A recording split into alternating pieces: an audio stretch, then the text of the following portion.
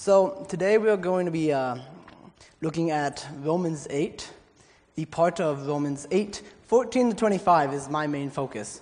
I entitled the sermon, Sons, Heirs, and Future Glory, mainly because I thought it sounded cool, but it also has something to do with the topic as well.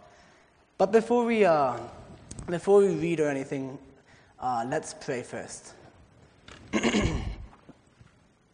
God, we just thank you for this day, Lord. We just pray that you would bless this service, God. Just bless everything that I say, Lord. Let it all glorify and honor you. If there's anything I say that's wrong, just mute it from their ears. If there's, just glorify your word. Help your word to be seen purely and just let it be seen, God. Just thank you, God, and just help me. If there's any annoying habits I have, don't let that be getting in the way of your word, God. Just thank you, God, for all that you do, and thank you for being a God of love who loves us.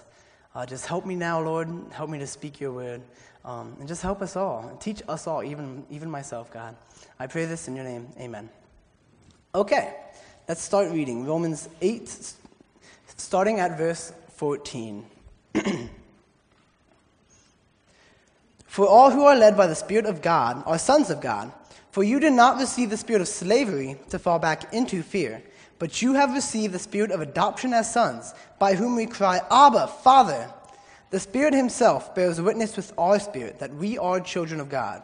And if children, then heirs, heirs of God and fellow heirs with Christ, provided we suffer with him, in order that we may also be glorified with him. For I consider the sufferings of this present time are not worth comparing with the glory that is to be revealed to us.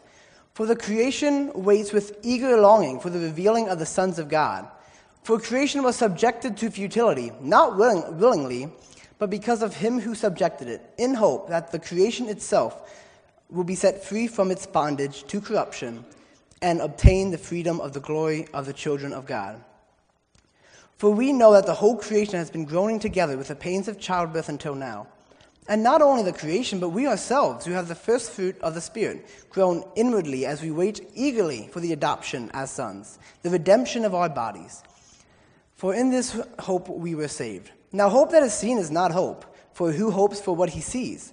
But if we hope for what we do not see, we wait for it with patience. So today I'm talking about us being, as a church, children of God. And of course, Romans 8 is the main topic, so it's going to mainly come from there. There's three main points I want to make.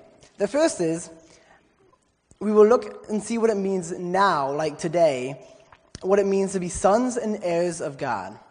The second point, we will look shortly at suffering, which is a guarantee for the Christian life. And thirdly, we will look at what seems to be some sort of future adoption, that is the glorification of our mortal bodies. So let's start with 1. Romans 8, 14 to 17 says, For all who are led by the Spirit of God are sons of God. For you did not receive the spirit of slavery to fall back into fear, but you received the spirit of adoption as sons, by whom we cry, Abba, Father. The Spirit himself bears witness with our spirit that we are children of God, and if children, then heirs, heirs of God and fellow heirs with Christ, provided we suffer with him in order that we may be glorified with him. So we are sons and heirs of God. Now, being sons and heirs of God is connected with the Spirit of God. Verse 14 says, For all who are led by the Spirit of God are sons of God. That's important to remember. And we know that we are his children because of the Holy Spirit within us. In verse 15 and 16 again says, You have received the Spirit of adoption as sons, by whom we cry, Abba, Father.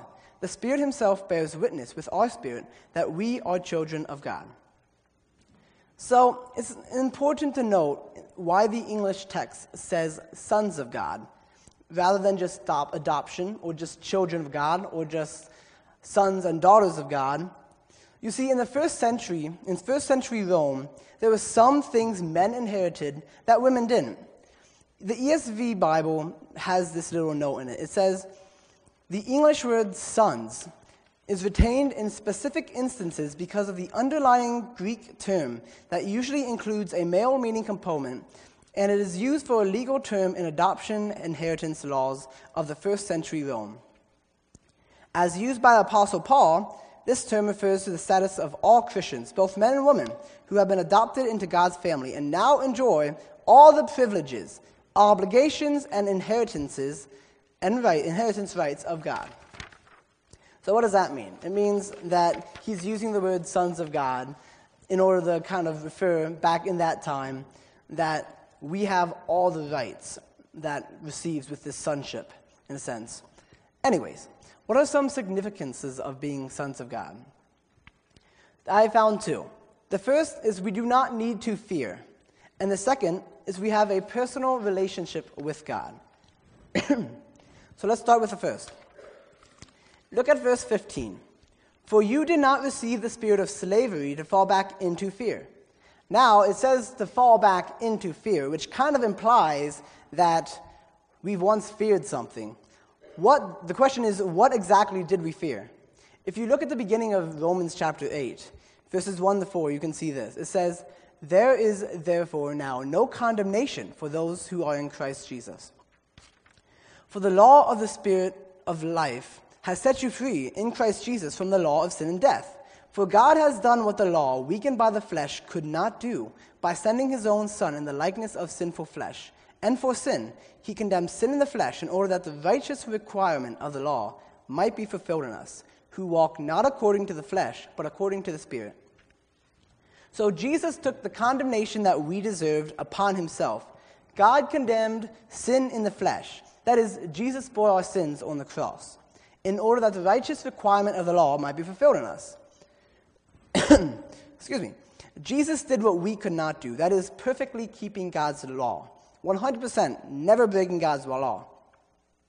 He did this for those who walk not according to the flesh, that is, according to sinful, worldly, bad desires, but according to the Spirit, that are obedience towards God and stuff like that. So here's something important. The righteous requirement of the law has already been fulfilled in us. It's not something that is going to be, it's something that is already. We already have the righteousness requirement of the law fulfilled, as in God already did everything that he needed to do to save us from our sins. And that's why we shouldn't fear. 1 John 4:17-18 says, by this love is perfected in us, so that we may have confidence for the day of judgment. Because as he is, so are we in the world.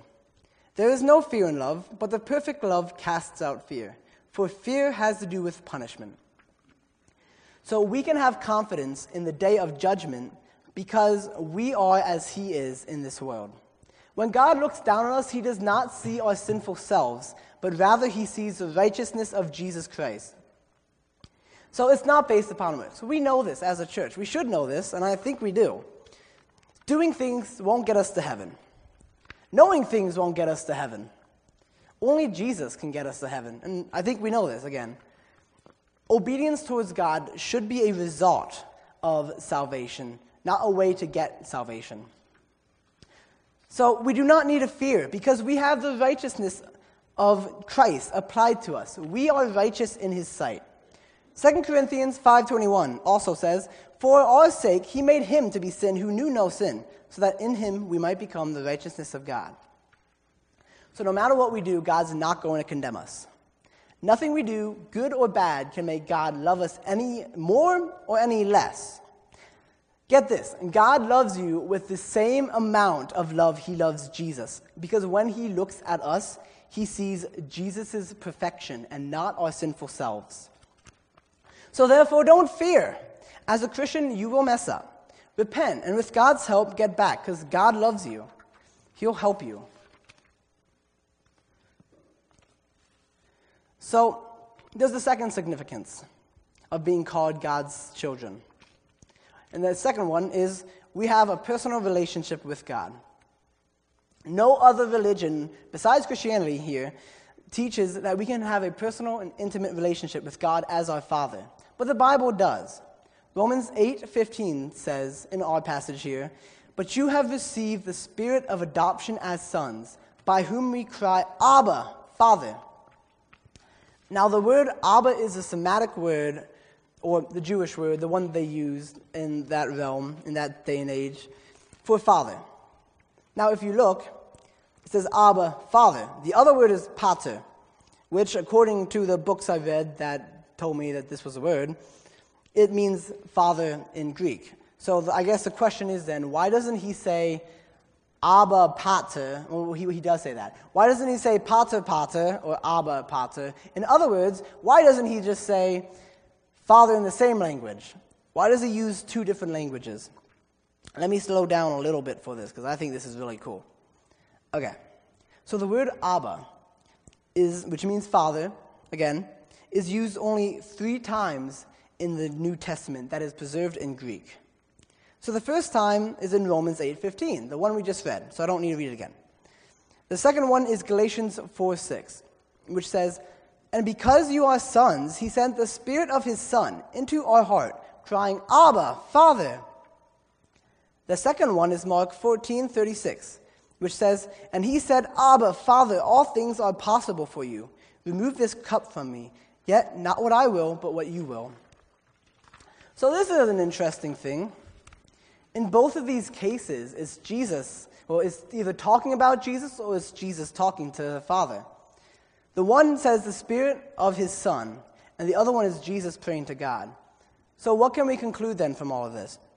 Well, because we have the Holy Spirit, that is, the Spirit of adoption as sons, we have the same close relationship that Jesus has with the Father. Except, of course, we're not God, which is a good thing. We shouldn't be God. It's obvious. So here's some things to remember. We are to be intimate with God, almost childlike. Sin should not keep us away from God because he loves us. We are considered his children, and therefore we should not fear condemnation when we sin. We should come to him and ask him for help, and he will give us that help. And we can also cry out, Abba, Father. In other words, we can be sure that he hears us, and we can desperately plead with him and know that he hears us. So, point number 2, God's children will suffer. We also see that being children of God does not free us from our present sufferings. Excuse me again. Romans 8:17 says that we are heirs of God and fellow heirs with Christ, provided that we suffer with him, in order that we may also be glorified with him. So we are children of God, but our adoption is not yet complete, for we do not have everything that was promised yet. That's the glorification. I'll talk on that later. So glorification is this future aspect. If you look in verse 17, it says that we may be glorified with him. But, of course, we're not glorified yet. We're being sanctified. That is being cleaned progressively from sin. And it should not be surprising that a Christian will suffer. If you look at 1 Peter 4:12-13, by the way, I'm sorry, I'm throwing a bunch of Bible verses out. You don't have to flip to them. You can write them down if you want, but it's just, Anyways, do not be surprised at the fiery trial when it comes to you and tests you, as though something strange were happening to you, but rejoice insofar as you share Christ's suffering. So we share Christ's suffering. That, of course, is speaking about the suffering through persecution, but much of our suffering can come from other things. Both Christians and non-Christians suffer. And much of the suffering could be result, again, from a sin-cursed world. It's not always a result of sin. Some examples here could be thorns and thistles, hurricanes, pain, death, headaches produced from loud children, injuries gained in the workplace, emotional injuries, sickness, or, my least favorite, shoveling sidewalks in March. These could also, though, be a result of persecution. But while everyone will suffer, only a Christian will suffer with Christ. Romans 8:17 says, provided we suffer with him, in order that we may also be glorified with him. So when we suffer, we're not suffering by ourselves, we're suffering with Christ. Christ who suffered for us on the cross, of course, which is kind of amazing when you think about it. And it also teaches us that we're heirs with God, and we'll be glorified with him. Now, by the way, an heir, in case if anyone's thinking it's a hair on your head, it's not. I used to think that. I was wrong. An heir is according to Google, a person legally entitled to the property or rank of another on that person's death. Now, of course, God didn't die here, but we have all his blessings stored up in Jesus Christ, which is really cool. But we see this again from the text. It says in verse 17 that we're heirs of God and fellow heirs with Christ, provided we suffer with him in order that we may be glorified with him. So that's pretty cool. So this should provide hope. Suffering is only temporary, and we have much greater things awaiting us. Verse 18 says, "For I consider the sufferings of this present time are not worth comparing to the glory that is to be revealed to us." It's worth nothing. And it's like dung compared. What we have right now is like dung compared to everything that we're going to have in the future. Anyways, creation itself also awaits these things, seen in verse 19, which says, "For the creation waits with eager longing for the revealing of the sons of God." Excuse me again. And now we await a future glory, a glory even greater than the Garden of Eden. Well, the creation awaits that, and we do too. Another little snippet I got, this one's about glorification from gotquestions.com. Glorification is God's final removal of sin from the life of saints in the eternal state. At Christ's coming, the glory of God, his honor, his praise, his majesty, and his holiness will be realized in us. So, in the future, we will be completely transformed into the likeness of Christ. We will have glorified bodies. We will be sinless. We will be perfect. We will be pure, incorruptible. We see this in verse 21, where it says, "The creation itself will be set free from the bondage of corruption." This, of course, is linked very closely to our adoption as sons. Romans 8:23 says, "And not only the creation, but we ourselves who have the first fruits of the Spirit, groan inwardly as we eagerly wait for adoption as sons, the redemption of our body." So the question must be posed. Why are we eagerly waiting for adoption as sons if we are already children? We see elsewhere it says we're children, so why are we waiting for this adoption? Well, I found that there's two different aspects of this adoption. The first one is the now aspect. I like to call it the positional aspect. And the second one is the future aspect, which I call the future adoption. So let's talk about now, of course, because that's where we are. We're now. So first off, we know that the Spirit bears witness that we are children of God. We see this again in verse 16. The Spirit himself bears witness with our spirit that we are children of God. So it's clear through other scriptures that we are already sons and children of God. So it's not, being children of God in a sense is not something that is totally in the future. We are right now children of God. If I were to call you a child of God, that would be correct. And if you call yourself a child of God, then that would probably be correct too. So, again, John 1:12 says that to all who believe in his name, he gave the right to become children of God. Galatians 6-7 says, "And because you are sons, he has sent the Spirit of his Son into our hearts, crying, 'Abba, Father.' So you are no longer a slave, but a son, and if a son, an heir through God."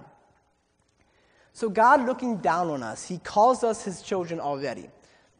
That's not a future aspect. We are already positional children of God, and we are. We do not have to wait to be able to call God our Father. God is our Father right now because we have trusted in Jesus, and he has called us to him. But there is a future aspect of adoption. So what does it mean when it says we are waiting for adoption? Look at Romans 8:23. It says, "We groan inwardly as we wait for adoption as sons, the redemption of our bodies." So here, the adoption of son is actually linked to the redemption of our bodies. So our adoption includes glorification, being made completely sinless and pure, and the fulfillment of all of God's other promises to us. Ephesians 1:13-14. And I want to give you a bunch of verses. So buckle up. It says, "You were sealed with the promised Holy Spirit, who is a guarantee of our inheritance until we acquire possession of it." 1 John 3:2 says, "Beloved, we are God's children now, and what we will be have not yet appeared, but we know that when he appears, we shall be like him." And 2 Corinthians 4:17 says, "For this light momentary affliction is preparing us for an eternal weight of glory beyond all comparison." And lastly, 1 Peter 1:4-5 says this, that we were born again to an inheritance that is imperishable, undefiled, and unfading, kept in heaven for you, who by God's power are being guarded through faith for a salvation ready to be revealed in the last time. So therefore, there are two parts of adoption. There's the positional adoption, and there's the future adoption. So let me explain these a little bit. The positional adoption is this, that God sees us as his sons in the light of the finished work of Christ, but we do not have all of God's promises fully realized. So we are children of God, but we're not yet glorified, and we don't have every promise that he has given us, such as we're not on the new heaven and the new earth. And of course, there's still sin here. So we are still children of God, but we just don't have all of the promises yet. Now, the future adoption is this. It's the realization of all the promises God has made, especially the glorification of our bodies. So, in other words, that's when we have all the promises that God has made to us fulfilled. So the scholars, because scholars are usually right, call this the already but not yet aspect of salvation. We have already been fully saved. But there is a further aspect of our salvation that has not yet happened. I mean, first off, there's sanctification. But the one we're talking about right now is glorification, as in being completely clean from sin, like in an instant. That's future. And the same can be said with adoption, which is included with salvation, really. Once we put our trust in Jesus, we are given the Holy Spirit, and with him comes not only the promise of adoption, but the title of adopted children of God. Yet that's not all. For when Christ returns to make everything new, we also will be made new too, and we will see the fulfillment of all of God's promises. So, the conclusion. We hope. Romans 8:24-25. For in this hope we were saved. Now hope that is seen is not hope. For who hopes for what he sees? But if we hope for what we do not see, we wait for it with patience. This is referring to the redemption/renewal of our bodies. It's being made new. Completely in an instant, sinless, perfect, pure, and completely righteous after Christ. And because we don't see this, we need to hope for this. It's not something we can see right in our eyes, but it is something we can see in Scripture, which is very important. It's a hope that is built upon the infallible Word of God. And we know that God never lies, so I think it's a pretty good, well-placed hope. And this hope includes some things like this. One day sin will be abolished. One day death will be destroyed. And pain will be no more. It's going to be perfect. And furthermore, might I add, that God will finish what he started.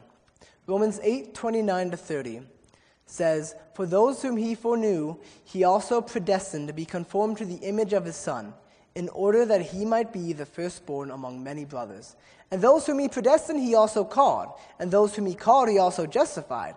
And those whom he justified, he also glorified. So notice how it doesn't say he will glorify. Although he will, as of right now, he will eventually glorify us. The point of this is saying that one day we will be like God. One day we'll be perfect after Jesus' righteousness. God will not leave us incomplete. This is guaranteed. We will be glorified. It is going to happen. So, the application. Since we have the Spirit, we are children of God, and therefore we can call God Abba, Father, which is very personal. And we need to be personal with God. Do not fear condemnation. When God looks down on you, he sees the goodness of his Son, Jesus Christ. And Jesus died and rose again so that you can be forgiven. Don't forget that. You are to love, but you are loved with the same amount, in the same degree, in the same type of love that God loves Jesus with. That's pretty significant, if you ask me.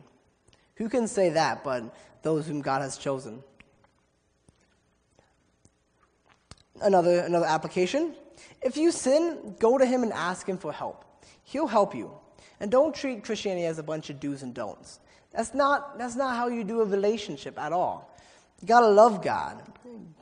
We love because he first loved us. Scripture puts it best.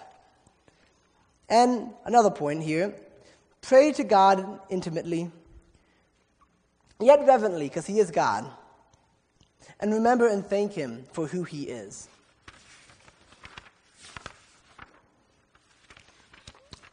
Another piece is understand that while suffering is a part of life, it's temporal.